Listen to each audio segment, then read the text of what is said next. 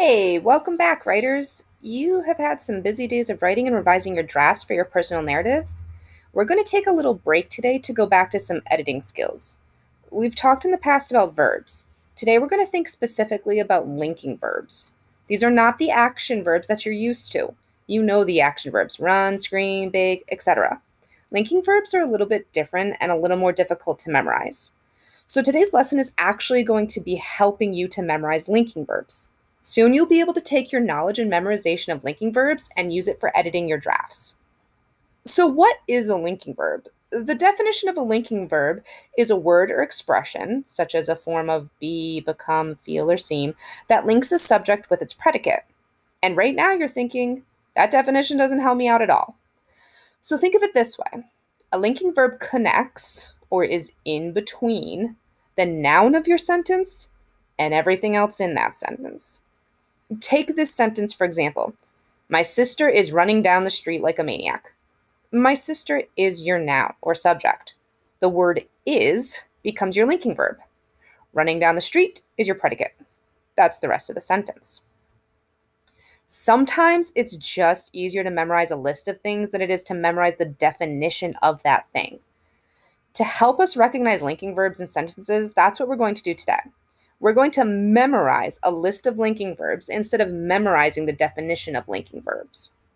I have a list of common linking verbs. They're as follows.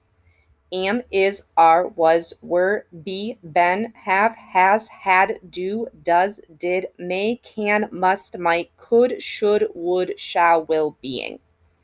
And right now you're thinking, I need to memorize that? You're crazy, Mrs. DeMille. That's going to take me forever.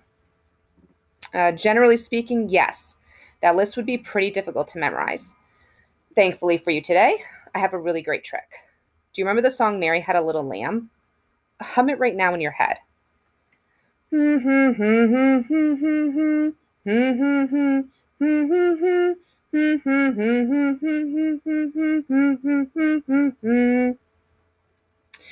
We're going to use this song to memorize our linking verbs. It sounds like this. Am, is, are, was, were, be, been, have, has, had, do, does, did, may, can, must, might, could, should, would, shall, will, being. Pretty cool, huh? Let's sing the song together now.